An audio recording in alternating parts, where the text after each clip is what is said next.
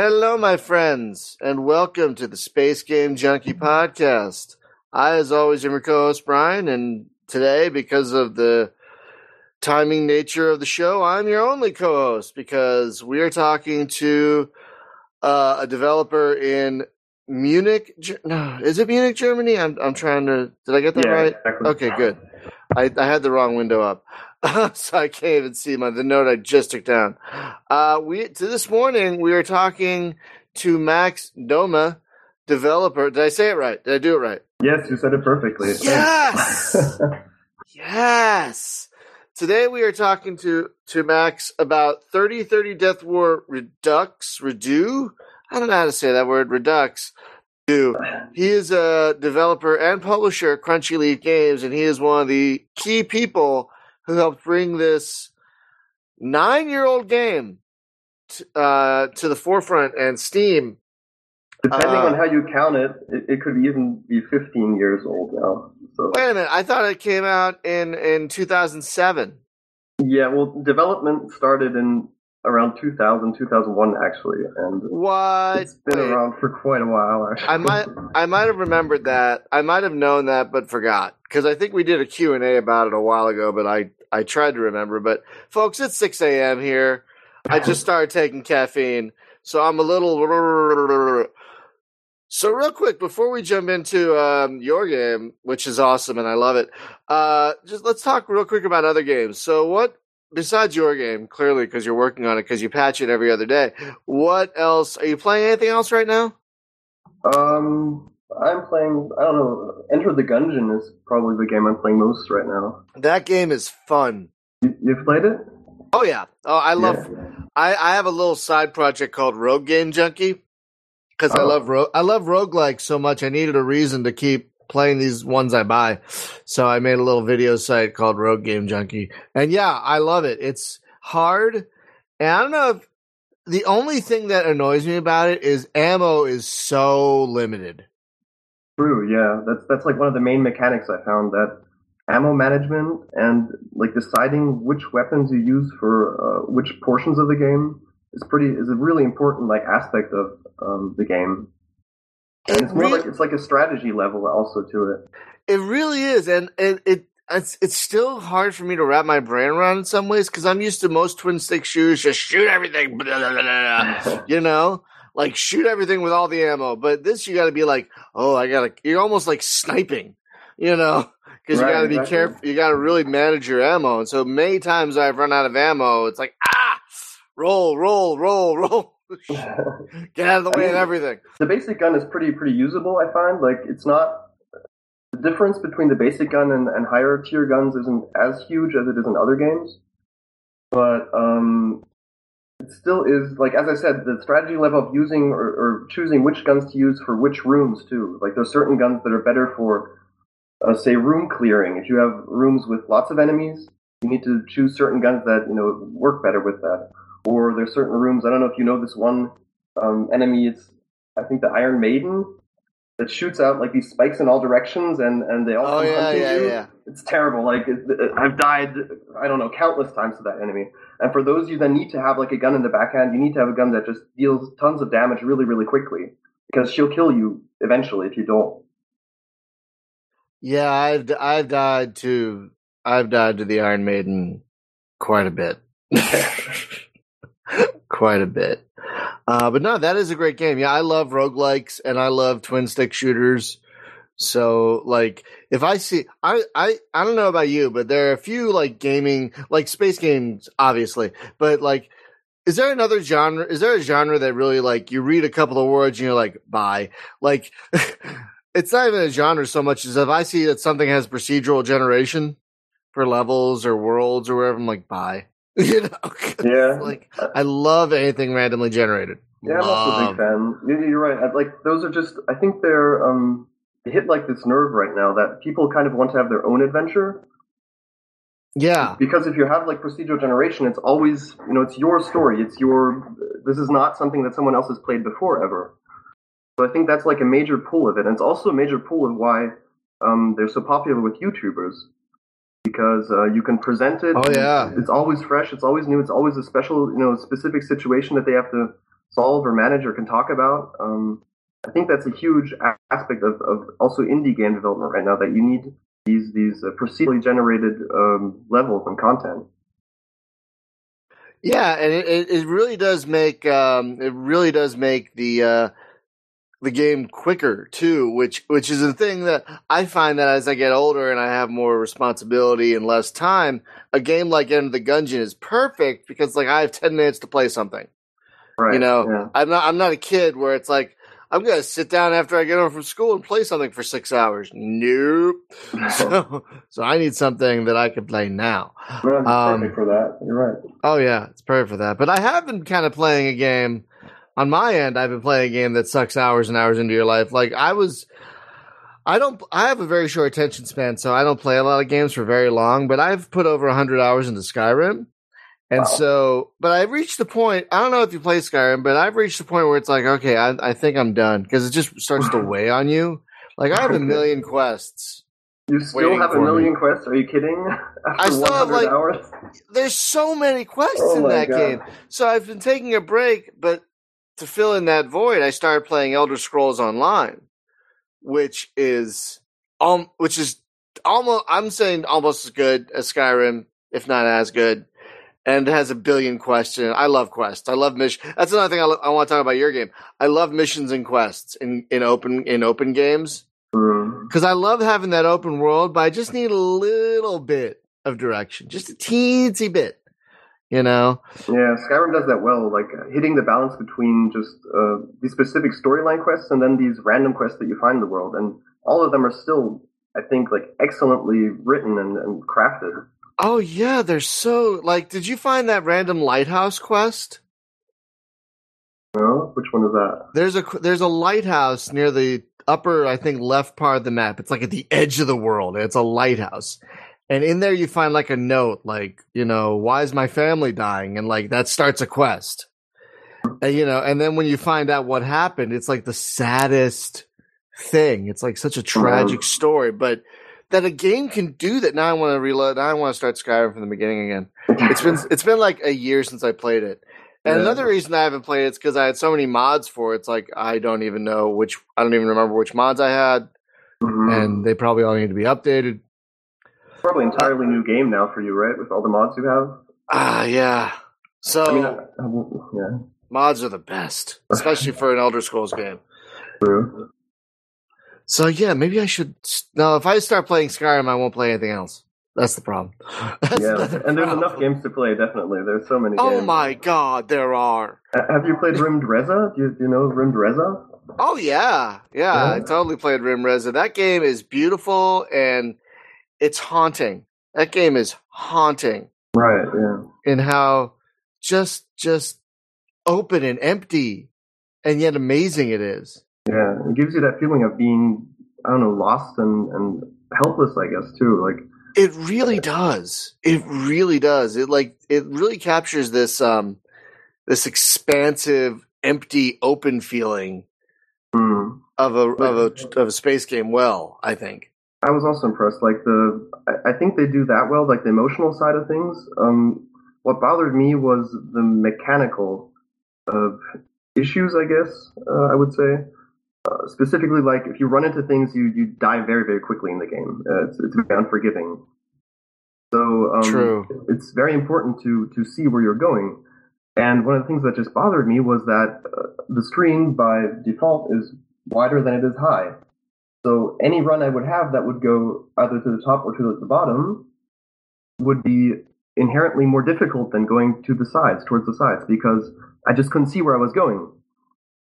So it was things like that were kind of off-putting to me. That I guess they put a lot of emphasis on making the feeling work and making the poetic side of it, but the gameplay, in my view, kind of was put back for it.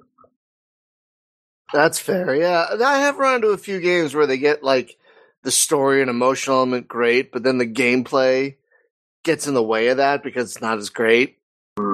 Yeah, so I totally understand what you're talking about. But getting back to our main topic, because I was talking about missions and stuff, you have a game called 3030 Deathwar, and you were saying before we started that this game is technically 16 years old?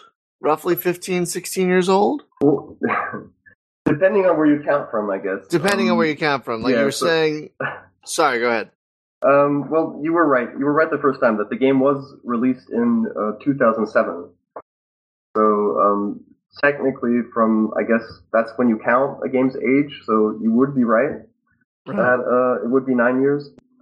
But yeah, the development actually started way before that. Even it was around 2000, 2001. I don't know. Are we going to talk about the history? Or should I just? No, we should totally talk about the history. Yeah. It's because I'm kind of fascinated with it because usually not every game has not only the life that yours does, but the second and even third chance. Because this is not the first re-release of this game. No, it isn't. There was another, I think, free re-release a year or two ago. Right, that was not Steam. That was not Steam, but it just kind of brought it up to modern operating systems, I think, and added a few things, but it wasn't like a big, like the Redux version that's on Steam now is this big, huge, like salvage and new music and new graphics and all these things. And so the Redux version that's on Steam, it's probably redo. Folks, it's REDUX. It's probably redo. I'm going to say Redux because I'm American. Leave me alone. I say Redux myself. I'm not sure what the correct pronunciation is, though, to be honest. Yeah, it might be, but this enhanced version that's on Steam now just adds even a lot more than the revamp. So I did want to talk about the history because not a lot of games have this. You have a 7-year development, then you get released. I had been on a gaming hiatus in 2007, so I had never heard of it. I'll be honest. It totally flew under my radar until it came out again a year or so ago, and now it's out again. So not a lot of games have this kind of this release schedule that just keeps it fresh in people's minds. So yeah, I would like to talk about how this all kind of happened. Yeah, I mean it totally flew under the radar. It flew under my radar as well. I actually discovered the game in 2011 when it had been out already for 4 years, and I was just looking for various space games, looking for influences or inspiration for a game I was working on, and I just stumbled upon it by chance. It was in some forum, I think, and I figured I'd download it, check it out, and I was blown away. The depth of the game and I mean the whole entering stations, being able to walk around on stations with your character, being able to talk to everyone there, being able to interact with things there, and for me, who I considered myself a space game enthusiast, I'd never heard of this game before. It was perplexing. It was surprising that this kind of game could exist and no one had heard of it. So yeah, so basically what happened is that I wrote to one of the developers of the game, and I told him, like, hey, wow, you have this awesome game here. Do you mind if I make mods for it or something? And he wrote back and he was like, yeah, sure, no problem. Thanks for writing. Go ahead. And so I started making a mod for it. And that was basically the first, I guess you could call it the first re-release. It was this mod called CLG mod. That I brought out on a space game forum, and it got a moderate reception there. A couple of people played it. They were surprised that the game was as good as it was, and I think they all agreed that the mod made it more playable, I guess. Yeah, and out of that kind of became this cooperation, or this how would you say? We joined forces, basically. The developers of the game, the original developers, and me, basically joined up and decided to, make the most out of this game that it could be. And I think we're getting there slowly. Yeah, because guys, if you haven't played this game, it's kind of a mix of games. It's kind of like got the top down, slightly isometric, but not really, but a little bit, because the objects look to have 3 dimensions. They look like they have depth, so they look like they're 3D objects. So it's kind of a top-downy, escape velocity, open world type space game where you do missions, you could do trade, you could do mining. But whenever you enter a station, it turns into what looks like an old LucasArts adventure game, right. Indiana Jones specifically. And but you could walk around and talk to people who are there. You can get missions. You can trade commodities. And it's a pretty, and even though it's open, it has story beats. Like I think I'm in the 4th chapter now on my own playthrough. Mm-hmm. And so it's not like completely open. It's kind of also, I guess, like Wing Commander Privateer in that it's open, or Freelancer where it's open, but every now and then the story will kick in and you'll have something to do for the story. But can you ignore the story? Cause I'm kind of doing the story right now. I'm doing, I'm supposed to find excuse me.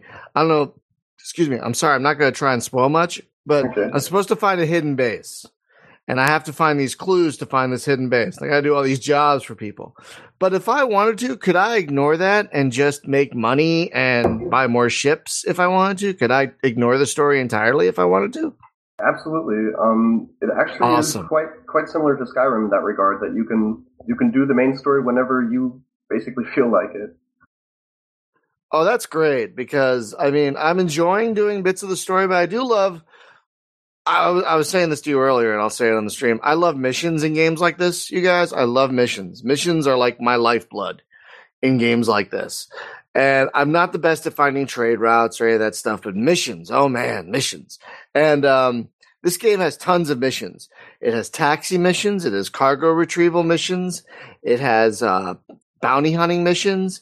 It has delivery missions. Photography missions, actually. Photography missions, yes. I think those are hilarious, because someone will be like, I think this guy's trying to kill me. Go take his picture. So you have to go to a base and stand next to a guy, or a girl, I guess, and stand next to a person and snap their photo. And you get 3 photos, which I think is funny. Like, you're in the future and you have a camera that only holds 3 photos, which I think is kind of funny. But yeah, so you have photography missions, but you also have photography missions like, we want to get a shot of this planet. And so you might fly over to a planet and take a picture of its atmosphere. I think I understood that it was, I haven't played a lot of the old Elite games, but I think the idea was to make it reminiscent of, I think there were photography missions in the old Elite games. Maybe you know? I think there were. I'm not. See, I think that's where the influence came from, at least. I wouldn't be surprised. I never got horribly far in the original Elite because it was so hard. Right. I always got killed by like the first or maybe second pirate, so I never got too far in the original Elite because I was terrible at it. I was honestly terrible at it. But yeah, the missions in here are great, and they take you all over the place, which is. And one thing I really like is that the game encourages you to unravel the map. It encourages you to fly around, because there are a couple ways it does this. First, there are wreckages all in every system. Little, they're gray dots, if I remember correctly. They're little gray dots. And if you fly to them on your map, you can go in, you'll find money, you'll find commodities, you'll find things. Right. You'll find a nebula map, and that's another thing I want to talk about, is the goddamn nebula. But that's a neat way that it gets you to explore the systems. But there's also this big achievement in the game where you'll get 1 million credits if you visit every system before a certain time runs out. Right. Yeah, we added those later on to make.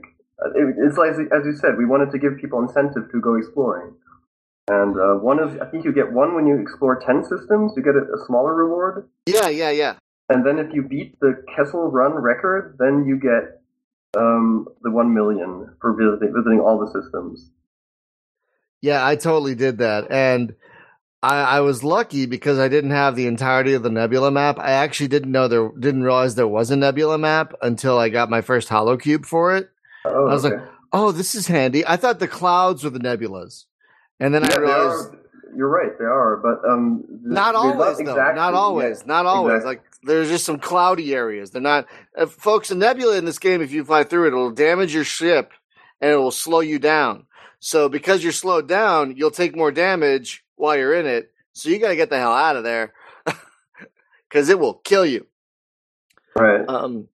So having a map of where all the nebulas are is very handy, and you will slowly assemble that as the game goes on, which I'm finding extraordinarily handy, because you can't just, like, the game has an autopilot and you can buy it, which I really like. You don't just get it, you can buy it. But the autopilot is kind of stupid. It'll just fly you in a straight line. Nebulas be damned. Exactly. And that's one of the problems with space games in general. I think it's important to give the player some reason to not just fly from A to B. Yeah, and I like that. I like that a lot. Yeah. That's the idea behind the nebulas. You basically have something that you have to kind of think your way around. And especially if you have a mission that has a time limit, you really have to plan ahead. You have to look at the map and you have to be like, okay, if I want to make it to that system in 2 minutes, then I need to know, is there a nebula in that area, or, can I kind of cut through there? And that's where the nebula map actually comes in handy, because you then know the exact location of the nebula. Yeah, exactly. And I really like that it forces creative flying, because folks, when you're in the game's FTL mode, it's called the split mode. In the beginning of the game, you can't turn while you're in that mode, which is, I think, hilarious. You can only go in the direction you started in, and then you have to stop and then turn and then start your split drive again. Later, you can get an upgrade that'll let you turn, but really slowly. So you have to really plan ahead where you're going to go, regardless whether you can turn or not, to get around these nebulas. It's really just the game has a lot of great little mechanics like that, which I gotta say I really dig. Yeah, now okay, go ahead. Go ahead. No, you can just tell that how much thought has gone into all these design choices, and that's I think where you see that they basically worked on this game for the 7 years that they did before it was complete at that point. We've done a lot of work since then, and we've revamped a lot of systems and rebalanced things, added a lot of other graphical options and stuff like that. But the basic design was what they did in those 7 years, and you can just tell how much they basically thought about everything and kind of wanted to make every part of the game interesting for the player. And it really does. And there's a lot of things to do in this game. I mean, there's you can be a pirate if you want, I guess, but you can also mine, and mining is real simple. You just target something with a tractor beam and done. You just target an asteroid and you mine it. But you have to know what's inside it, or else you're just going to get ore. Yeah, and ore does sell, but not for much. But it's not worth much. But interesting thing about this game, which I like, is not only can you buy new ships and better ships, which was one of the great things about games like this, is you get all the toys, but you can also, as the game progresses, buy software upgrades for your ship as well. That'll give you, say, an asteroid scanner, or an afterburner. Right.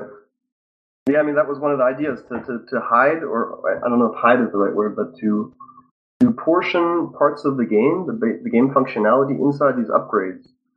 So you'd have an upgrade that would let you recharge your shield, but instead of front loading it, instead of telling the player up front, this is how all the things you need to know for combat, you would portion it inside of an upgrade so that the player could find it later on, and then when he becomes more skilled in combat, he can start using more of the upgrades for combat, and then become also a more skilled fighter in the process.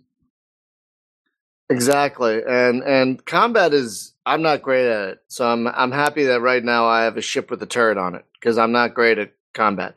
Okay. But yeah, I was kind of getting ahead of myself. So I want to talk about how this game got from a 2007 release to the Redux version, because that sounds like a great story, because like we said earlier, it was re-released a year or so ago. But what is the story that brought it from two guys working on it to then you coming on the team and then you publishing it and bringing it to Steam? Right. So probably just to round it off, I should just give the little bit of backstory to the first release. So bring it all. We love all the info. Bring it. So it was the two original developers, Matt and Mike. They basically started developing the game while in university, and they both had a huge a passion for third Elite game, which was Frontier First Encounters. Oh, the third one? Yeah, the third That's one. the worst. That's the worst one. That thing was a buggy mess, and it wasn't that much of an improvement over Elite 2. No comment on my side, but but that was the game that they both loved, and I mean, it is still an amazing game. If you discover that game by itself, it's just amazing. I mean, I guess if you discover it in a vacuum, that can make sense. Sure. definitely. Well, anyway, and that game was a part of the inspiration. The other part was LucasArts adventure games from back then. Monkey Island, Simon the Sorcerer, or LucasArts style games, I should say. And they basically decided to make a hybrid of those two genres that they loved, which then became 3030 Deathwar. There used to be a lot more features to the game, actually. There used to be things like crew management and walking on or on board the ship. They used to want to do multiplayer for it even, but thankfully as most game developers do, they realized that you just need to cut back during development. You need to cut back features, you need to, boil it down to what is the essential part of it, and that's what they did. They got like the best parts of it, and they made that complete in 2007 then. So they released, and it got a pretty good reception for, back then. There weren't any huge marketing efforts that you could do, so or on their part at that time. So they kind of got lost, in the static or in the there just wasn't much reception then. Until 2011, when I stumbled upon it and I basically started working on it. And this working on it culminated in what we call the 2014 re-release. And that was the version you were mentioning before. That was the version that was pay what you want. So if you want, it's free. And it included a lot of basic features, I would say. It upped the resolution size from a very tiny, I think it was 800 by 600 in the original. It fixed a bunch of bugs that were just game breaking, that didn't really let you play the game for too long, because sooner or later you would stumble upon a certain bug. It did a bunch of basic balancing work that just made the beginning of the game especially kind of flow better. And that did pretty okay. We got a couple features. We got we're featured by Rock Paper Shotgun. Got a bunch of YouTube videos, or actually not a bunch, but I think one or two, just a couple. I did one. Okay. If I may say, I did one. Exactly, you did one. There we go. Okay. Just to toot my own horn a little bit. No, you're right. You're totally right. I should have actually remembered. I'm sorry. Okay, I'm just fudging around. Okay. And out of that reception, we basically came to the decision that we want to put more effort into this, and we want to make it something better. And the first step there was going on Steam Greenlight and getting that done. Once that was through, we then kind of decided like what the things are that we want in the game, what are the portions that we want to improve most, and kind of make it the vision, or closer to the vision that the two of them had back when they released it, or back when they were working on it in the original. And so that includes things like a lot of the graphical features that are included in the game were things that especially Mike wanted to do. He's like the main artist of the game, so he was very much into doing 2D graphics and doing the parallax effects, making those work to give scenes depth and to make them more alive. To add more characters, give more. That's also one of the things that's coming soon, and one of the future updates, if I can tease that already. Oh, really? Ooh. We're going to be adding a lot more functionality to derelicts, making them a bit more interesting. So that's also something that he's been aiming for a long time already. Yeah, I really like the derelict mechanic. I ignored it for a while because I was like, I just want to do missions, and then I found one, and I found like 10,000 credits and a holo map. I'm like, ooh, this is kind of a fun mechanic. I'm just gonna keep doing this. So now, like every time I go to a system, like, oh, there's like 6 green dots. Let me do that first. Boom, boom, boom, boom, boom. Yeah, it's cool, and it's gonna get even better. I mean, we're actually like funny that we talked about it in the beginning, because we're actually trying to do a certain a style of procedural generation for the derelicts. Oh, really? Yeah, maybe I shouldn't be promising too much because it isn't like fully baked yet. But Well, I mean, you could say you're working on it. You don't have to say like it's definitely coming, but like if that's right. something you want to have and that you're working on, I don't think there's a problem saying that. Yeah. Okay. Well, that's something that we definitely would like to do. It's just it makes them a lot more interesting too because right now it's basically you enter them and there's like one or two or maybe three crates there and they have random content and there is no gameplay mechanic. There's nothing that you can really do. Right. You just take the stuff that's there and then you leave again. So what we want to do is we want to give them a little bit more of like a challenge and also make them a bit more random, make them more interesting. And I think it's going the right direction. I think people are going to be pretty happy when it gets done. Yeah, because because it looks like he has a gun when he goes into one of these things. So I'm like, Right. is there going to be something I need to shoot? Is there going to be like an alien or something creepy in there I need to kill, like a space rat or something? But that hasn't happened. But that'd be cool if you're planning that. Don't say it if you don't feel up to it, you know. But Philip in YouTube asks, how do you even find them? Philip, if you hit the C key to bring up the system map, which I love, by the way, the system map overlays right over your ship and it shows exactly where you are in a crosshair. So it took a little bit of getting used to, but I love that now. I use it for everything. But Philip, if you open the system map with the C key, there are these gray dots around the map. I'm remembering that right. They're gray dots. Yes, they're gray dots. Okay, they're gray dots, and if you fly over to one of them and hover your ship over it, you'll automatically start a. It took me a little while. Like I ignored them for a while too. It took me a little while to get on board with this.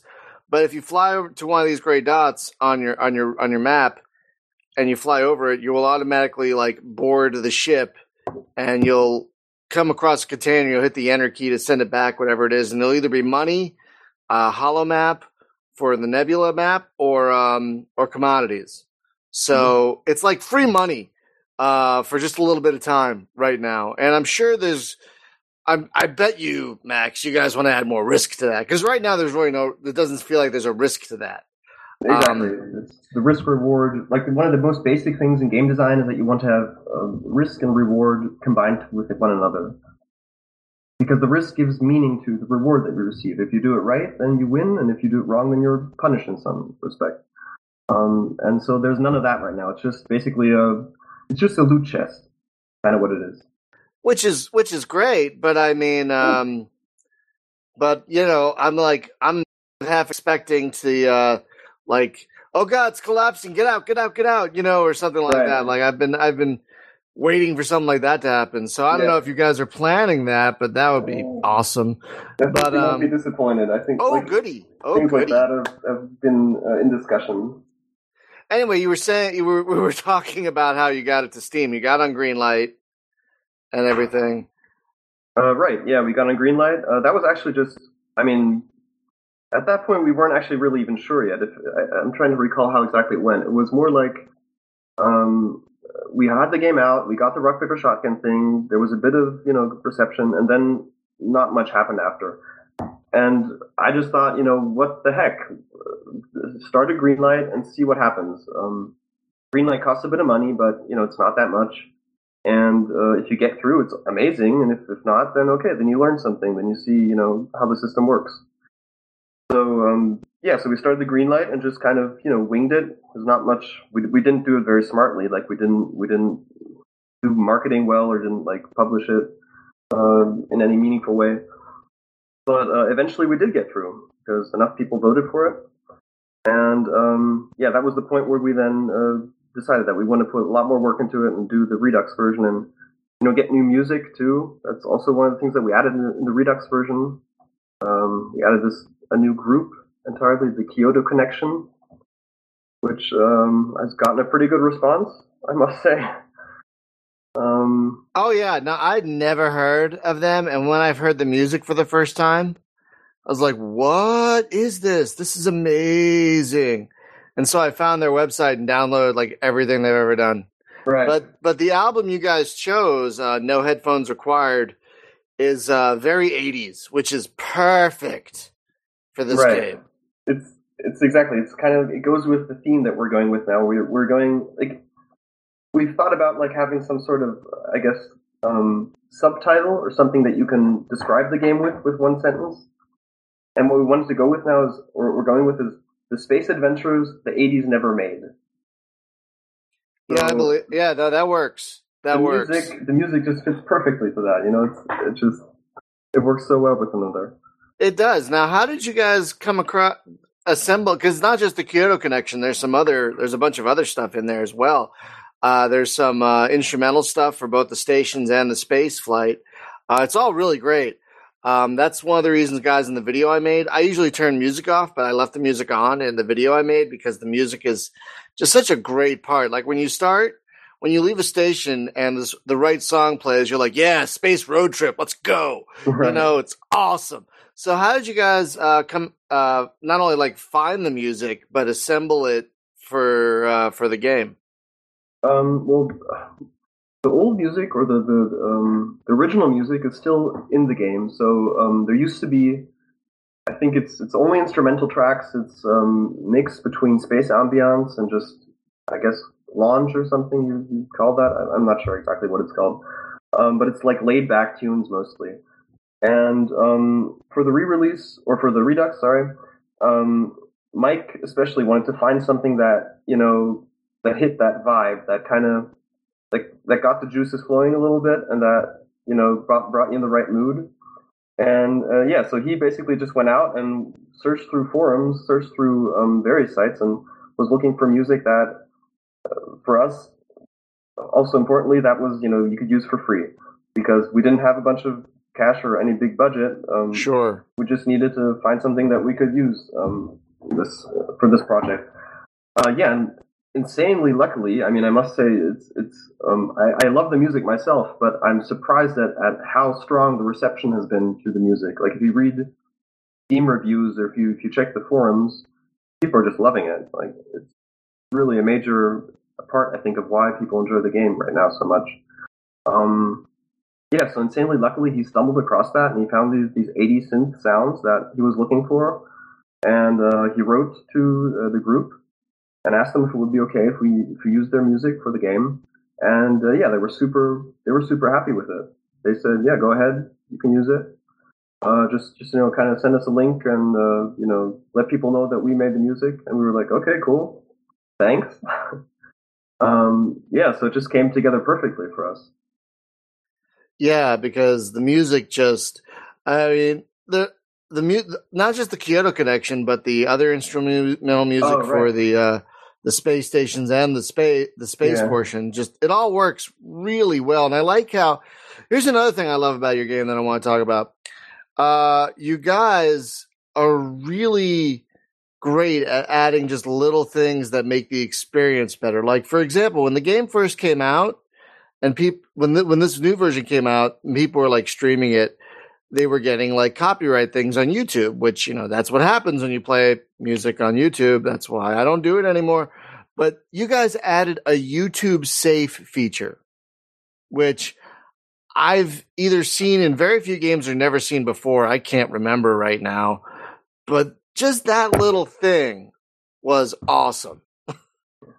Yeah, I mean, funnily enough, I haven't seen it in any other game either up until now. I don't think I have either. For some reason, my brain is like trying to remind me that maybe one other game has something similar, but I might be wrong. I'm not 100%.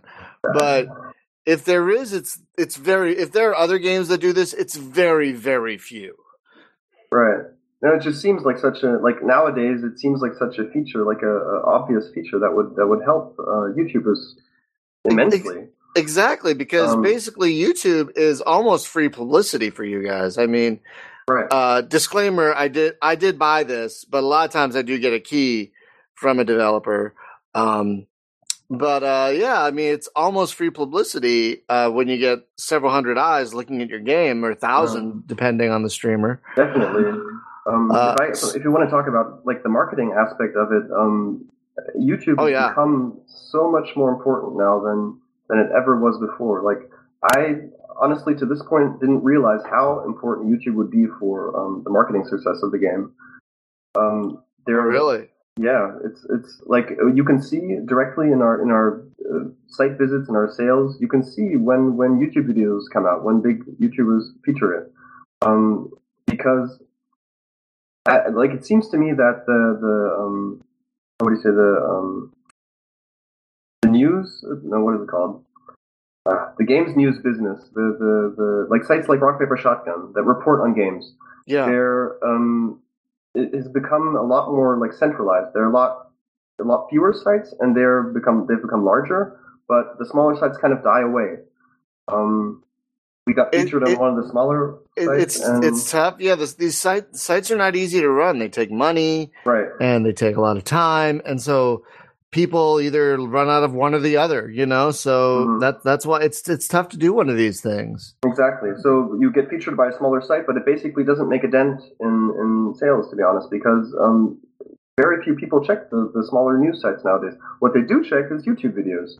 If you have whatever size YouTube video or YouTuber is, people will check out their video, and if they like them, if they follow them, they'll check out their videos regularly, and you'll get an influx of like new customers that way. So YouTube has basically become the main marketing tool, I'd even say, nowadays for game developers, or at least for those of our size. I'm just realizing that is like where we need to be and where we need to like put our focus on. It's kind of amazing. I mean, the reason I personally switched to YouTube to doing videos is because when I started the site, I was planning on doing all text. That was the plan because I was unemployed. I didn't have a job. And so I'm like, I have all this time to write. But then I got a job. So writing takes a lot of time. It takes a lot of time. It takes editing. It takes a lot of work. And if I'd still been writing, I would maybe have one piece of content up on the site every week, maybe every 2 weeks, because it just takes so much time. Right. But with videos, it takes less time. You capture a little bit more because you get those emotional moments of people reacting to things that you can't get in the written word. And I love the written word, don't get me wrong, but like there's something about video that's it's different to digest a video than it is a textual article. And so I just kind of fell into doing YouTube because of time constraints. I thought I could do more content and do more coverage with video than I can with text because of time limitations. But now I'm finding YouTube and Twitch and whatnot are just amazing my YouTube channel now gets more traffic than the blog itself, which I never thought that would happen. So you're right. It is becoming just more and more important. And who'd have thunk, like just 5 years ago, who'd have thunk, 5-7 years ago that YouTube and videos would just become so much more important to game marketing than the older guard like Rock Paper Shotgun and the more textual heavy sites. Yeah, I was actually taken aback by it completely. I'm kind of ashamed that I didn't, as a game developer myself, I never realized this change happened, this paradigm shift. Well, one thing I noticed about game developers is that most of the time marketing is not a strong suit. And that's not an unfair thing because marketing is very difficult. That's why there are people who work solely in marketing because it's its own thing. Like I work in internet marketing. I work in search engine optimization. And it is such a complex thing. I can do it for other people. I can't do it for myself at all. I cannot market myself in the slightest. I'm terrible at marketing myself. So marketing is not easy. And that's why there are some great, little marketing firms and publishers out there that'll help. Like you, like how? So wait, that brings me to a side question. You are not only a developer, but you publish this. You're the publisher as well. Right. You are essentially Crunchy Leaf Games. Yes, right now I'm 100% of Crunchy Leaf Games. How did you start that? Were you?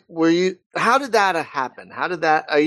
Were you already a publisher when you came on this? Did you eventually become? How did that happen? Things that went back and forth a lot over the last couple of years, I must say. Like, I've gone from being, single bedroom developer all by myself to, working in an office with a couple people that I had hired, back to, working in my bedroom onto, founding a publishing or a game studio that I wanted to publish with. It just kind of, switched back and forth depending on what I was doing at the time. So, basically, the important point is that at the time that we decided we wanted to bring the game out on Steam and we wanted to get a professional, wanted to package it professionally, we knew that we needed a company for it.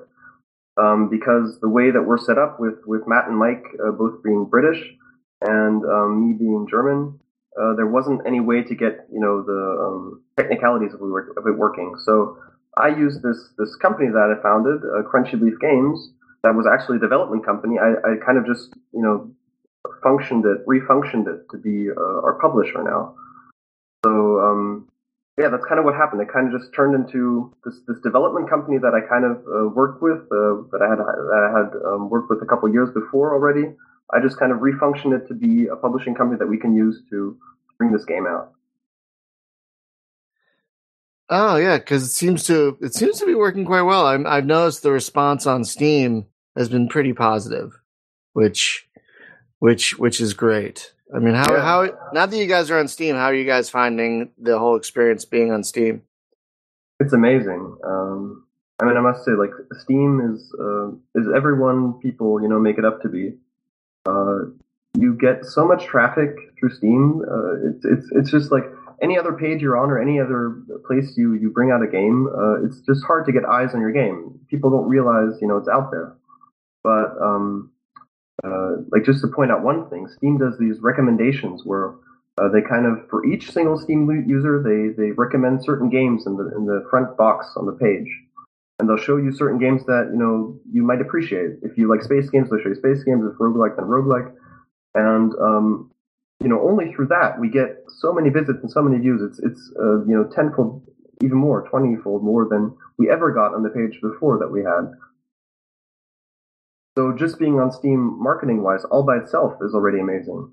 On top of that, you have the review functions that are great. So people can tell, if they like the game, or if they don't, they can... Sadly, we had like the first negative review now, a person that wasn't happy with something, and I asked him if he could elaborate and if I could, help him with it. But that's great. And then you have the forums that are directly connected to it, so you can interact with the community, which is actually one of the really, big points that we wanted to try and do during early access. We wanted to get the community involved and, suggest what content they would like, what features they would like, and just generally, have, interaction between the community and us. And it's working really well. I'm like super happy with how Steam is working for us. God, that reminds me. Yeah, your game is early access. I completely forgot about that. Guys, this game is in early access. I have played... Frack, how many hours have I played it? Let me look. Okay, about 9 hours. I put about 9 hours into it, which for me is a lot. I will admit, for me is a lot. I have a very short attention span. So one of the reasons I like having Space Game Junkie is because it kind of forces me to play games I might not play otherwise for at least a few hours.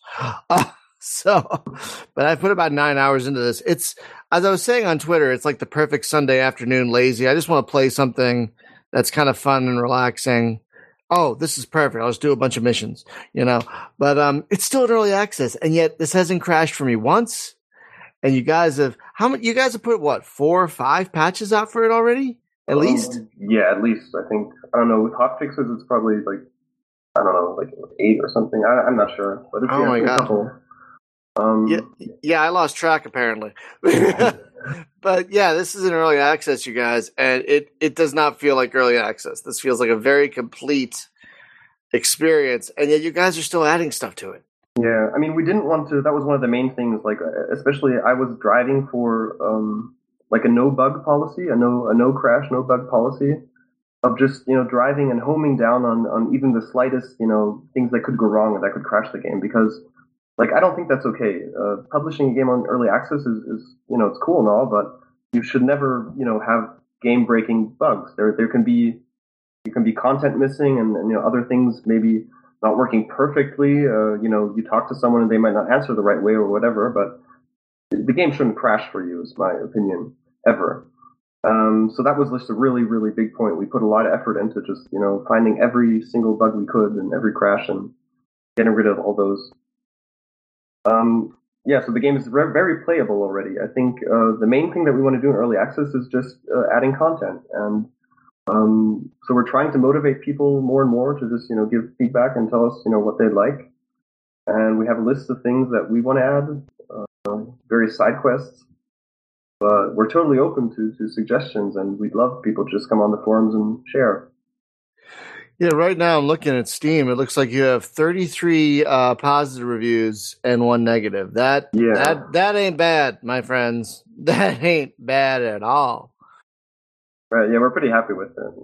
Pretty good. Well, I mean, this is clearly a labor of love. I mean, clearly. I mean, there's just not only is the gameplay fun, but let me bring up another thing I love is the writing. It's a funny game. It's so funny. It's because it's like this. Your main character John Falcon, which is a hilarious video game name, by the way. It's just a perfect name for a video game protagonist. It's like really John Falcon, but okay, it's a ridiculous video game. It works. I mean, have you gotten to the point in the story where they refer to his name and they kind of elaborate on that, or? Yeah, it's part of a prophecy with the guy with the name of a bird, and like they're just finding people with names of birds and just like it's that guy. No, it's that guy. Kill him. Exactly. Yeah. So Jeff Eagle. It's too bad Jeff he had to Eagle, go. yes, Jeff Eagle. Right. Yeah, guys, the writing, because again, we were talking about earlier, when you land on a space station, which you'll be doing a lot, you can talk to a lot of the people that are in like the bar, or there'll be sometimes a police officer standing there. You can talk to them, and it is almost always amusing to talk to one of these people. Yeah, it goes very much to the credit of Mike, who as far as I know, did most of the writing. He it's just kind of his, like, I don't know, tongue-in-cheek style, I guess you'd call it, or it's all like humorous, and it doesn't ever take itself too seriously. I mean, you could even say, I don't know if it's the right word, but a little bit going into the not infantile or no, but like silly is probably a better word. Going into the in the silly area, but it's always funny. It's always just enjoyable, I find, and a game that doesn't take itself too seriously is just kind of fun to play. It doesn't ever weigh down on you, I find. So that's kind of why that's why I was saying it's like a great like lazy afternoon game, because it doesn't take itself too seriously. I mean, yeah, you're going to be fighting pirates, and yeah, you're going to be doing missions, and you might die because of a nebula or a bad guy shooting at you or whatever. But one, the game saves liberally, so you're never that far behind unless you don't dock for like an hour, then you're kind of screwed. But why wouldn't you dock for an hour unless that's really asking for trouble right there. But yeah, it's just it's great because, like you said, it doesn't take itself too seriously, so you can just fiddle around and feel like you're really having an enjoyable experience, because it's like, I'm a spaceship pilot. This is great, Yeah, there's just a lot of fun characters in the world. You wander around and you enter a space station. There'll just be a character that you can talk to, and it will be a fully scripted, conversation or I shouldn't say scripted, but a fully, handwritten dialogue in any of the, 30 star systems you land in. And it would just, like, every now and then you'll find this character with a funny story, or someone who even, like, could offer you a job. Or someone that if you insult him, sends pirates on you, and, you get assassinated or some pirates try to assassinate you. All these crazy things can happen, and kind of, that's what I was saying earlier. It gives the game a kind of Skyrim-ish flair. It really does. And I didn't know, like you just mentioned the pirate thing, I didn't know that could happen until my last playthrough. I was just talking to some random person in a bar, and the conversation went south for whatever reason, because I felt like being a dick, because John Falcon can really be a dick if he wants to be. And next thing I know, I leave the station and I see like, oh, you think you can insult us or something like that? And next thing I know, 2 ships are shooting at me. I'm like, ah! And I died because I was not ready for that. But yeah, I thought that was really funny. Like, apparently insulting that guy in the bar has consequences. Right. Yeah, that was an important thing, that dialogue should be able to have consequence, because too often in games it's like, no matter what you choose, it kind of, diamond wise, it branches out, but it brings you back together, it doesn't really matter what you chose in between. It kind of brings you back to the same point, regardless of your choices. And that was something that we wanted to, get around. We wanted to really make choices count and make what you say count and make you think about what you're going to say. And, but still have, the funny and the fun attitude to it. So even if you insult a character, there's like a certain guy in the first, one of the first stations you visit, you can insult him and, he'll basically say like, are you serious? If you want, I can send my goons after you. And then you can say yes or no. So it's pretty obvious. If you're choosing yes, then, it's your own choice. It's of your own volition that you're going to be attacked. But even if you do get attacked, it's not game ending. Like, you can still flee from them. You can fight them, but you don't have good chances. It's just not, as serious as other games would make it. It still is fun. It really is fun. Now, one thing I do want to talk about with combat and whatnot is the interface is kind of fascinating. It's very heavily keyboard driven, which I'm fine with. It doesn't even... Does it? I don't remember it. Does it even use a gamepad? Can you use a gamepad with it at all? I don't remember it. No, we haven't done that yet. Okay. Probably won't either. Okay, yeah, no, that's fine. I couldn't remember. It's very keyboard heavy, but it's also, once it clicks with you, it's very intuitive. Like I was saying earlier, the system map that overlays over your ship, that's just great usability right there, because there are a lot of times where you'll be heading to a space station in a system, and you'll need to know where that space station is, because you don't want to fly over the sun. So you have to see where you are in relation to the system. Yeah, that's just one of the things that we added for the Redux version. It's just like when you play the game for a while, and especially I think it was good that or it was an advantage that I hadn't been part of the development team that made the original game, because not being part of it, I could kind of come at it with a fresh view, and I could see things that if you had been working on it all that time, you probably didn't see anymore. UI issues and usability issues and things that could be frustrating, and so that was like one of my main focuses. I basically did a lot of the usability simplifications, making things more understandable, making the tutorial as easy and as straightforward as it could be, just those kind of things. And they're really, they make a big difference in how people can enjoy the game, of course. Because if you don't know about a certain feature, you're never going to use it. You have to teach players to play the game, right, I guess. And actually, one thing I want to mention there, kind of shout out, another reason why we got so much balancing, or not balancing, what is it called? Polishing and tweaking into the tutorial and into the beginning sections of the game, was that I was lucky enough to be part of the Berlin game scene. So I actually live in Berlin. I'm visiting my girlfriend in Munich right now, but I live in Berlin. And there's this game scene there that has regular meetings where they just invite people in from outside and have sort of conference where they have talks and things, and then you can also show your game and you can let people play your game there. And it's perfect for testing, because you can get fresh people in every single time, and they'll play your game without any prior knowledge of it, without even any knowledge of the genre or anything.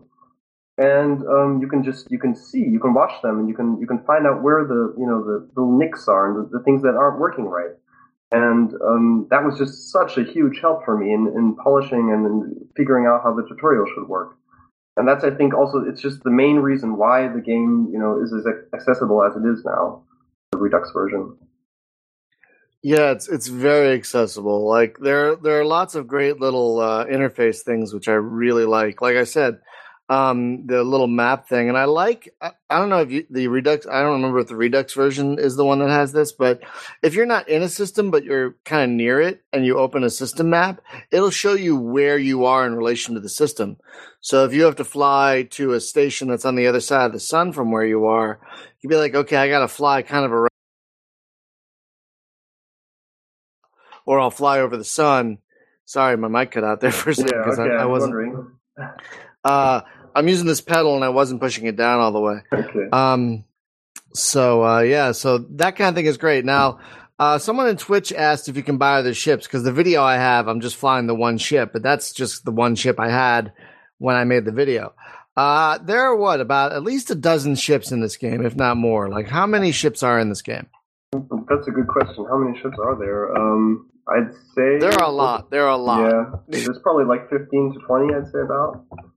Yeah, and they run the gamut, you guys. There are freighters, and there are combat ships, and you can get everything. You can get anything from a tiny little EVA suit to these giant freighters, and I think one of the biggest ships I've seen so far is this big mining ship that looks like it's got this big, like, just mining beam in the front of it. You know, do you know what I'm talking about? It looks like a can with a couple of wings. Yeah, there's a lot of variants in there, definitely. The EVA was one of the ships we added for the Redux version, which I like at the beginning I wasn't sure about it, but it turns out it's pretty. I think it's just entertaining that you can get rid of your ship and just jump into a suit and, you know, fly off with your EVA suit between stations. It's pretty cool. Which is hilarious, by the way. I did it for like 5 minutes. I was like, nope, I need a ship going back. But someone also asked if you can build stuff in the game, and no, I don't believe you can. I don't believe you can like build stations or anything. This is much more of you're a pilot and not a business person. Right, yeah. Right. It's more, I guess, than what was it, Privateer that you mentioned before. It's not X in that way that you can build a huge empire of ships and things. It's more like you are by yourself and you are the pilot and it's your story. It's more that kind of game. Yeah, if you want to go build your own station and stuff, go play Eve or go play one of the X games like X3 or maybe even X Rebirth. But that's I know. But oh, I'm sorry. Okay. But I know, right? Like, all right, go play X Rebirth. Yeah, sure. But that's not what this is. This in this game, you are a pilot. You are not a businessman or business person. Right. Excuse me. Which is fine. Like, I don't want that in a game. Like, that's why I've never clicked with the X games, because they always feel like I'm in an office that just happens to be a spaceship. That's how they feel to me. Right. Well, it's just a very different type of game. It's very more story driven, and it's more, being the pilot is more of the experience instead of being like an empire builder. Exactly, and it works. It works because it's a more focused experience than you get in like a game where you can build.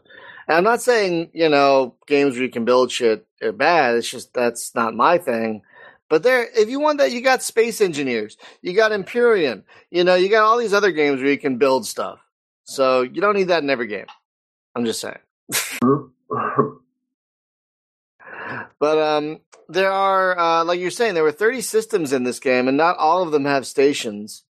But all of them have something interesting. Like sometimes there'll be a pirate base, or sometimes there'll be more riskier loot in derelicts.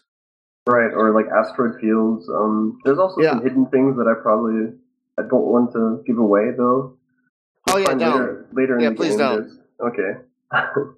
So there's pretty much every system has something going for it. There's stuff to find. And the system, even though the map doesn't look like on the stream, if you guys can see it, it doesn't look very big. It's it's like, oh, it's just a bunch of dots. But no, this is a big game.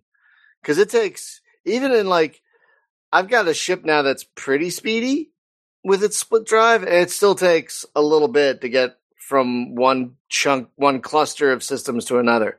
So it's a big game, and the systems are also pretty big. Like some systems you have stations right next to each other, and some systems you have stations on opposite sides of the system. Mm. So it is a sizable game, my friends. There's a lot to do here. And it's not always just the size, oh my God, I'm saying it's not the size that counts. But I'm saying it's open world, and there are 30 systems, and not only is it a fairly large game, but I'm saying it's also full of things, full of stations, full of other ships. And that's the thing I like is that the game does feel lively. Like, you'll go to a station, some stations are like full of traffic, just full of traffic, tons of other ships, and you will bump into them. They'll be like, "Hey, watch it, pal," which I like. It's a very lively, alive universe. Now, in kind of a side question of that, what is the engine that this game is running on? The engine is custom written. So Matt basically wrote. I think I got this right here. I think he wrote 100% of the engine himself. Written in a very obscure or seldom used language. It's called Blitz Max. I don't know if you've ever heard of it. I've never heard of it. No, I had never heard of it myself before I started working on the game. Like, what the hell is that? I have no idea what that is. What's it called? Blitz Max? Blitz Max, yeah. It's like a derivative? No, a variant, evolution of Basic, the language Basic. What? In that, yeah, it adds certain things that are just very practical for game development, especially, and it adds object-oriented programming. So, oh yeah, no, I'm looking at I see Blitz. I think it's blitzbasic.com. That's the one site I got to when I typed Blitz Max, and there's a lot of stuff here, you guys. There seem to be a good amount of games built on this thing. It's actually, I didn't know myself. I just looked it up earlier. Worms, the original Worms. Do you remember that game where you had those little tiny worms that shoot bazookas at each other? Absolutely. I've played every iteration of that game since the original. Yeah. Oh my God, you're absolutely right. Oh my God, because now I'm thinking of what the original Worms looked like. Yeah. And there are similarities in how the pixelation looks between that game and you're absolutely. Oh my God. Yeah, it's funny. I didn't realize myself, but Well, and it's sometimes a little difficult to get around. I must compared to modern or more modern languages, but it does the job. It simplifies things that you want simplified. It makes drawing things on screen very easy. I think it's people put thought into making it easy for game developers to use it. So those are the upsides for it, definitely. I gotta say the graphics are very charming. I really like the dated yet still gorgeous 2D, 2.5D. I don't know, because it looks like the ships have depth, even though it's top down. They're not just sprites; they look like actual models. Yeah. So they're maybe 2.5D. I don't know, but the game is pretty beautiful, guys. In its way. I mean, the ships have character, and I love I think one of my favorite effects in the game is when you hit the split drive and it kind of leaves that kind of little sun behind. Right. I really like that. Yeah. And all the systems are Mike. Sorry. I was going to say all the systems are a little bit different colors. Like the one on the stream now is kind of reddish, and some of them are much darker, and some are have a purple background. So that's one of the unique stations too. That I think. Are we watching the Twitch stream? It's the asteroid station. Yeah. And there's another station that looks like an Asian market, right? And there's another station that looks like a giant Mass Effect ship or something. Yeah. So there's a lot of. It's a very stylistic game. Right. This station, we wanted to make the miners station. It's if you enter it, it's called the Miners Rest. Oh yeah, it's a bunch of mining guys with their spacesuits on, and they're just chilling and having a beer. And you can ask them about that, what's with all the orange spacesuits, which is great. Right. And it's the small things like that, that I think make the difference. That really gives the game its character. Yeah, and that is the thing, folks. This game has quite a bit of character. I mean, not only is your character a smartass, he's totally a smartass. But the other characters you meet, a lot of them are also smartasses. But then you get the story beats. The story is crazy in its own way. I'm not going to spoil it, but the characters in the story are hilarious. Absolutely hilarious. And they're all very cynical, which is great. Yeah. Very, very cynical. So there's just a lot of humor and character to the game. One area I'm terrible at and that I haven't done much is the combat. Because I don't know about you, but I'm not the best at combat with top-down games like this. And because the majority of weapons you get are forward-facing, I have a hard time hitting a damn thing. Yeah, a couple of people have complained about the combat being lacking in their view. I myself find it, fun. It has that asteroids sort of, gameplay to it. There's no auto tracking. There's no, or if you have a turret, there is auto tracking actually. But as long as you don't have a turret, there's no auto tracking. It's only forward firing. You kind of have to think of, your shots and how fast they'll travel. You have to think about where the enemy will be when, the shot reaches him. So it kind of has like, it's a more, thought, or thinking, man's shooting game, I guess. No, that's fair. It's totally fair, but I'm trying to sell it as best I can right now. But... No. I'm not saying the combat is bad in any way. I'm saying I'm bad at it. I'm not saying the combat is bad. I'm saying I'm terrible at it. Okay. But if you want, there's a ton of it in this game. If you want, you could totally like get a ship with a decent gun on and find freighters out there. Because the neat thing about this game is like I was saying earlier, the universe is very lively, but you can also, if you open the map, you can see other ships on the map easily and just fly over to them and see what they are. Right. You can attack anyone. I mean, you can rob a civilian. You can attack a police officer if you're, if you want to get on that side of the law. If you're feeling frisky, yeah. And you can attack anyone. They're all on the map. Like you can't. Is there like a cloaking device or anything in this game? Like a way you can hide?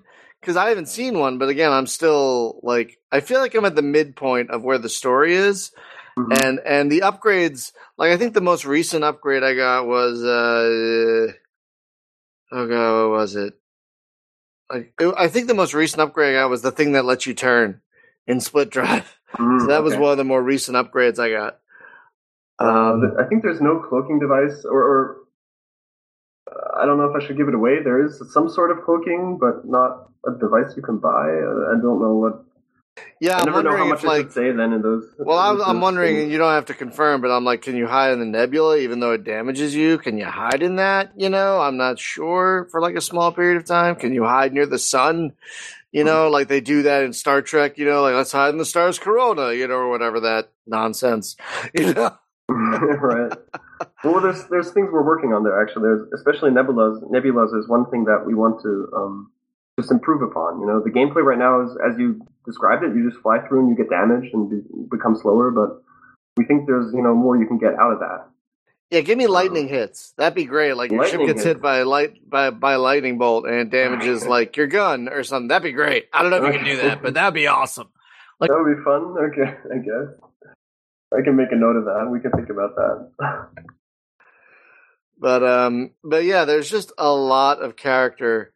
Yeah. If you see on the stream now, there's a station that looks like a Chinese, like something you find in Chinatown, like a shop in Chinatown, for example.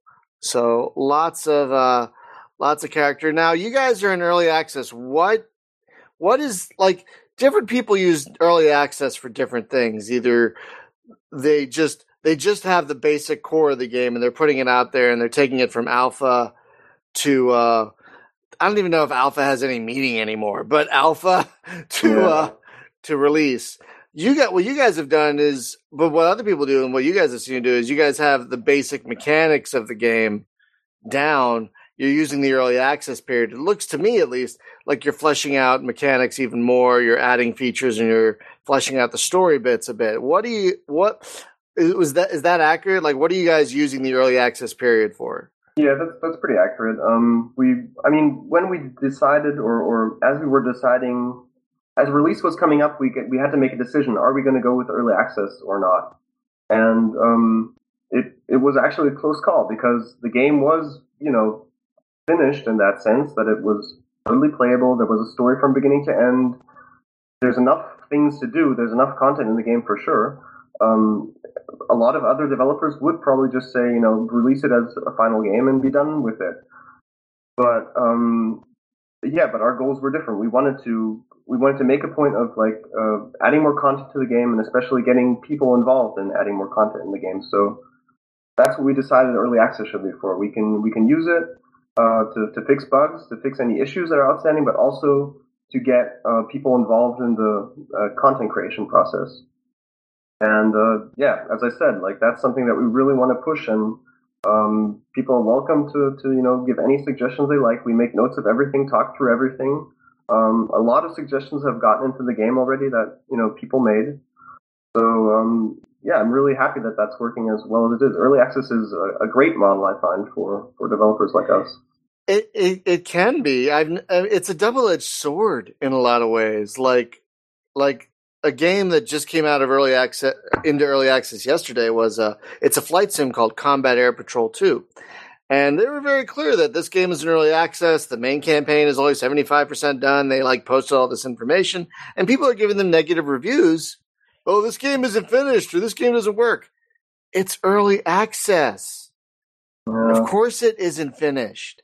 So I personally, I love it because I want to see how the sausage is made. So I love early access, but it not only can it be abused, but it can really work against the developer, I'm finding. So, but for you guys and for some others, I've noticed it's working very well. So I'm wondering, my guess as the reason it's working very well is you guys are very communicative with the fans, with the people who have bought your game, with the people who are interested. You've been very communicative on the forums. Mm-hmm. Would you say that is a key ingredient into having a successful? Because you guys are, I don't want to jinx it, but so far it looks like you're having a very successful early access campaign. So would you say communication is one of the key ingredients you have found in maintaining an effective early access campaign? Yeah, for sure. Communication is probably number one and communication in a wider sense, but then specifics in communication. I think the most important if you go in early access is managing player expectations. Oh God, yes. Oh God, yes. Having very, very clear messages. We do it. We have this early access message on the page, and then we also have a message when you start the game. That tells you this game is in early access. We're still working on the content, and it just gives you a clear understanding of what's going on. And I think that is the absolute key ingredient. Making players aware of where you're at, and then their expectations can be set accordingly. I gotta say, I thought that I really love that. I thought that's a nice touch. So just right at the beginning, this is early access, because a lot of people I've noticed when they have early access, they'll just have a little thing in the corner of the main menu that says beta 0.1. But you guys are like, hey, by the way, it's in your goddamn face. This is early access. Right. Things are not going to work. Things are going to be broken. Things are missing. We're working on it. Let's hope not. But you know what I mean? You're saying right up front that this is not a finished product. We're still working on it, and that's exactly. There's still things coming, and and we're also everywhere we can. We invite people to join in that process. That's also, I think, a big. I hope at least that was a big helpful in making early access work as well as it is right now. That people see that we're reacting to them, and that people see that when we make an update, we thank the people specifically that made suggestions or that told us about bugs, that reported them. Those kind of things, I think they're also just very important in the early access process. Yeah, and it seems to be working quite well for you guys because, again, the positive reviews and it's funny. Some Steam forums can be just a nightmare of negativity, and of just toxicity. You know what I mean? Some Steam forums are just awful, awful places. But then you go to places like yours and some other games where people are like, oh yeah, this game is great. Or I want this game. Your forums seem pretty, not only positive, but constructive.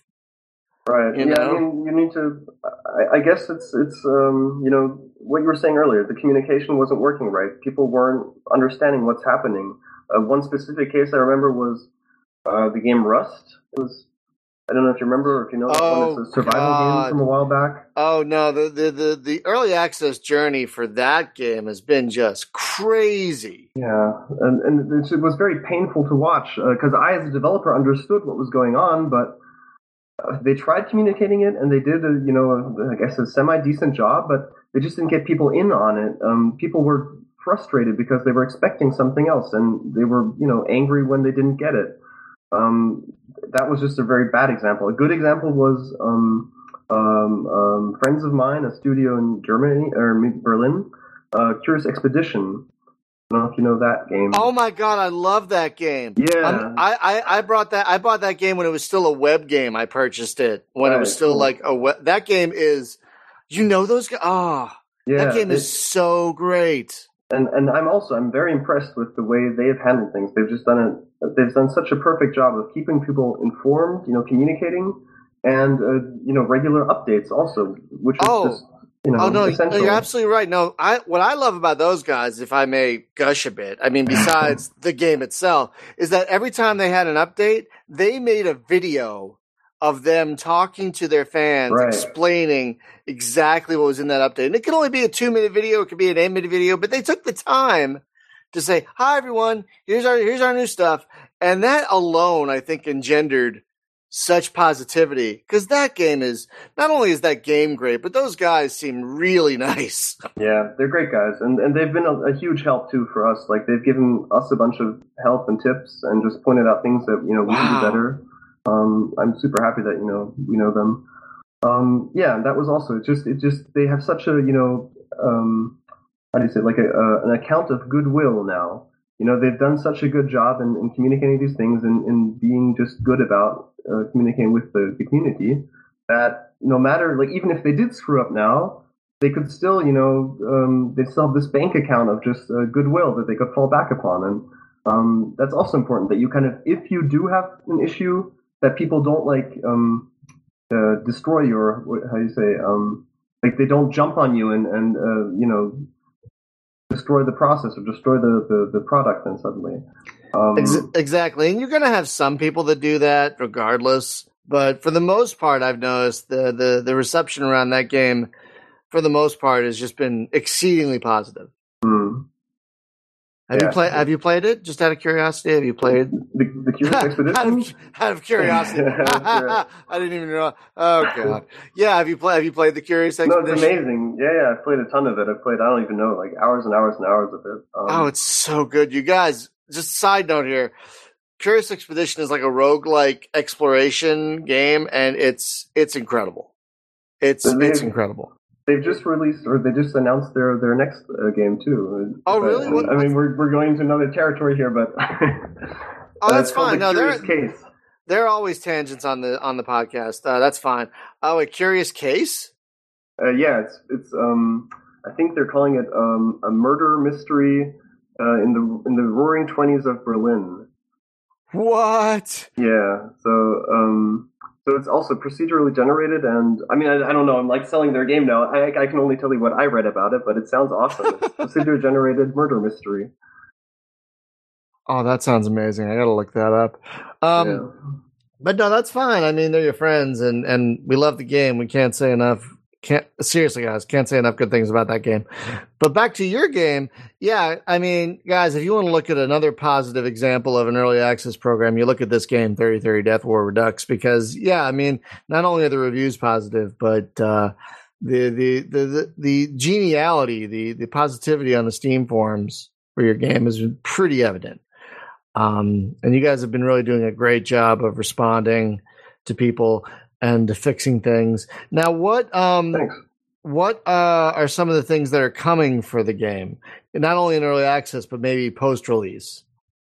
So coming for the game, well, besides the ones I've mentioned, like the derelicts and working on things like the nebulas, I think side quests is probably the area that we want to work on most. Now, wait a minute. What's the difference between, say, the missions you get at a base and side quests? Yeah, that's a good question. So I guess in my mind, it's the missions that you get on the jobs board. They're like the sort of random missions you can do. Basically any space game has these random missions where you fly to X, deliver Y, you get money for it, and they're always randomly generated. They're not handcrafted. Although we do, we try to make them have a sort of story in themselves. And a side quest, in my view, would be something more to the likes of, like, say, like say in Skyrim, if you met a character in a bar and he told you about some artifact you can find on a mountain, and then you go to the mountain and then you find this artifact, and then it has an inscription on it, and things just go on like that. So it's like a you want to add. chain. It's kind of like a mission chain. Yeah, it's more like say it has a little bit of more story to it. It's not just do this one thing. It's more like a mini story, basically. Oh, that's awesome. Are those hard to insert, or are they not very difficult to just plug in there? Like, could you add more if they seem popular? Could you just be like, let's keep adding these? Would that be difficult? Yeah, they're not easy to do. To be honest, they do take a lot of time, and a lot of effort, because you need to, everything needs to be handcrafted, from the art to the dialogue, the scripting. Everything needs to be set up. But we still want to do... Plus, it also needs to fit in this existing universe as well. Exactly. Somewhere. Yeah. Okay, that makes sense. So that would be one thing that I personally would like to get more of into the game. And then for the game itself, I mean, I still have the whole usability issue that a lot of people are complaining about, mouse keyboard. That's maybe something that we want to, focus on a little bit more, getting that working better. Yeah, my podcast co-host wants mouse aiming, kind of like he wants to be able to just point his mouse at wherever he wants to shoot at. It sounds so easy at first, but then when you start thinking it through, oh my god, there's so many problems that are associated with that. Like, simply the act of clicking on something, a UI button on screen, does the ship turn towards that UI button while you're clicking on it, or does it? Things like that just don't work immediately. Yeah, so we'll put some thought into that and try and figure that out a little better. And then for the future of the game, we are kind of looking in the direction of, doing a full, I guess, 30-30 Deathwar 2. Doing that at some point. And, getting... Yeah, I mean, that would, of course, if player reception is good enough and if people are liking it enough, which right now it does look like, then we'd love to do, like, say, a Kickstarter in the future and, get a real project funded, get together, and, do that. Oh, that would be awesome. I'd totally back that. Okay. Because this is a great game. Now, my brain is kind of melting and I'm running out of questions, so we're probably going to start wrapping up. We have been talking for an hour and a half. Okay. Yeah, I know, right? It flies. It totally flies. Like, you think, we've only been talking for 20 minutes. Nope. We've been talking for well over an hour. So the next thing that you have coming, like you said, are better wreckage or more fleshed out wreckage, side quests, and then maybe a sequel once this is done. When do you see this being out of early access? Do you have an idea about that? What we're saying is no less than a few weeks and no more than a few months is what we said when we... Really? So that's pretty quick. That's a pretty small early access window. I mean, a few months can be, it can be anything from 2 months to 6 or even more. I mean, we're gonna make it, it should be the way it should, we want to have it. We don't want to release it too early. We don't want to get pressured into releasing it too early. So we're definitely going to take the time to make it, as good as it should be. And I totally appreciate that because it's really good already, you guys. Okay, thanks. But I was really quickly looking up this that case game you were talking about just real quick while you were talking. Okay. And they had another game called Space Case or something where it's like working in space. I didn't get a look at it because the site started playing music. I was like,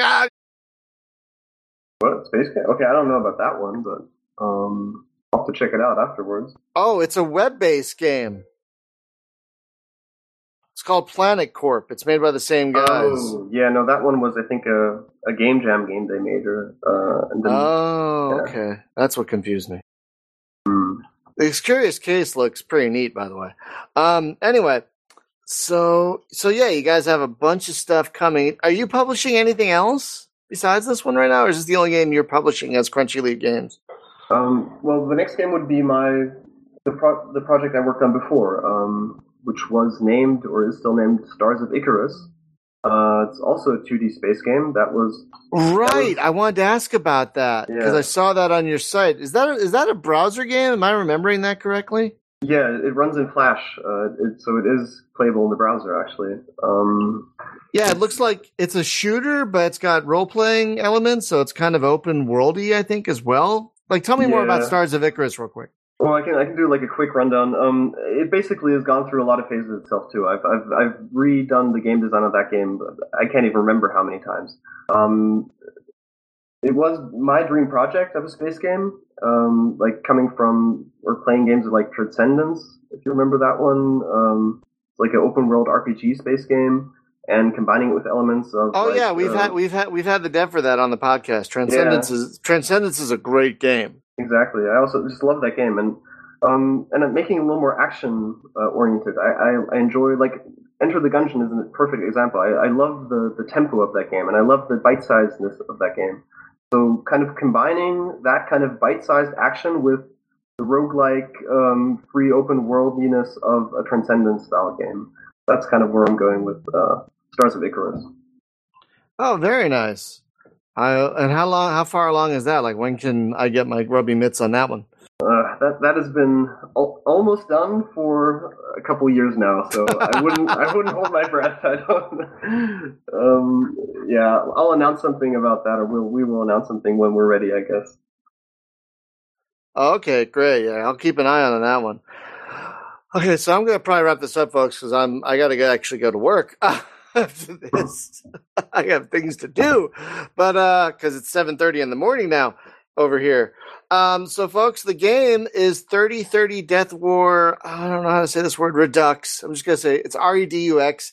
It's on Steam right now for $9.99. That is a great price, by the way. It's just impulse, easy, boom. $10 is a really solid price. Okay. So yeah, it's $9.99 American on Steam right now, and it is just, if you're looking for like an escape velocity type funny thing where you can just fly around, do missions, or you can go mine, or you can have pirates, it could be whatever, but it could be kind of what you want. It's really just a solid, relaxing, fun game that you could be like, I just want to play something for a little while and not think too hard about it. You know, this is a great game for that. You know, like if say, I need a break from something like Distant Worlds. I need something a little easier on the brain. This would be the game to play. This is a really great game. I don't put a lot of hours into space games that I don't have to play for the blog these days because there's a lot of them, and two, I don't have a lot of free time. So the fact that I've put in a bunch of hours beyond the preview video I made should tell you all something. You know, this is a really fun game. And y'all should check it out. And Max, I want to thank you for we've been trying to get this podcast going for a while now. We've been bouncing back and forth, so I'm really glad we finally got you on to talk about this game. And please send my regards to your teammates who sadly couldn't join us. Yeah, thanks for having me. Thanks for featuring our game. Oh, it's a pleasure. And folks, again, the game is 3030 Deathwar. Now, where can they find you? Last thing, where can they find you on Twitter or Facebook or anything? Where can they find you guys? So the easiest is probably just www.3030deathwar.com. It brings you to the Steam site, actually. And on Twitter, we are Crunchyleaf Game without the S at the end. What? Yeah, follow us there. Well, it's too long. The name was too long for Twitter, apparently. No. I had to shorten it. Oh man, that's bad. Not that bad. No, it's just a shame that you couldn't get the S in there. It's just like one character. God damn it! Yeah, you know, that must have been a little frustrating. That's what Twitter is all about, apparently, limiting character size. Yeah, it's true. Even though I think they just changed it, so now things like pictures and stuff don't count against that. So just a real quick programming note before we wrap up. Next week on the podcast, we're back at the normal time at 5:30 p.m. Pacific, and we're going to be talking to the great folks at MidMax Games about Space Pirates and Zombies 2. So that's going to be a lot of fun. Love those guys. Can't wait to talk to them. And Thursday night, the poll is still on, you guys. Thursday night over on SpaceGameJunkie.com if you want to vote. Right now, the winning game is Star Trek Birth of the Federation. So that game is winning by quite a few votes. So if you want that game to win, go over and vote. If you want another game to win, get your friends to vote because it's kind of trouncing everyone. So thank you all for listening and watching. Max, thank you again for taking the time to join me in the middle, basically the middle of your day over in Germany. And no problem. Thank you. And I want to talk, and I'll see y'all later. Thanks, folks. Have a good one. Bye-bye. Let's have some music in here, Boiler. Sure thing.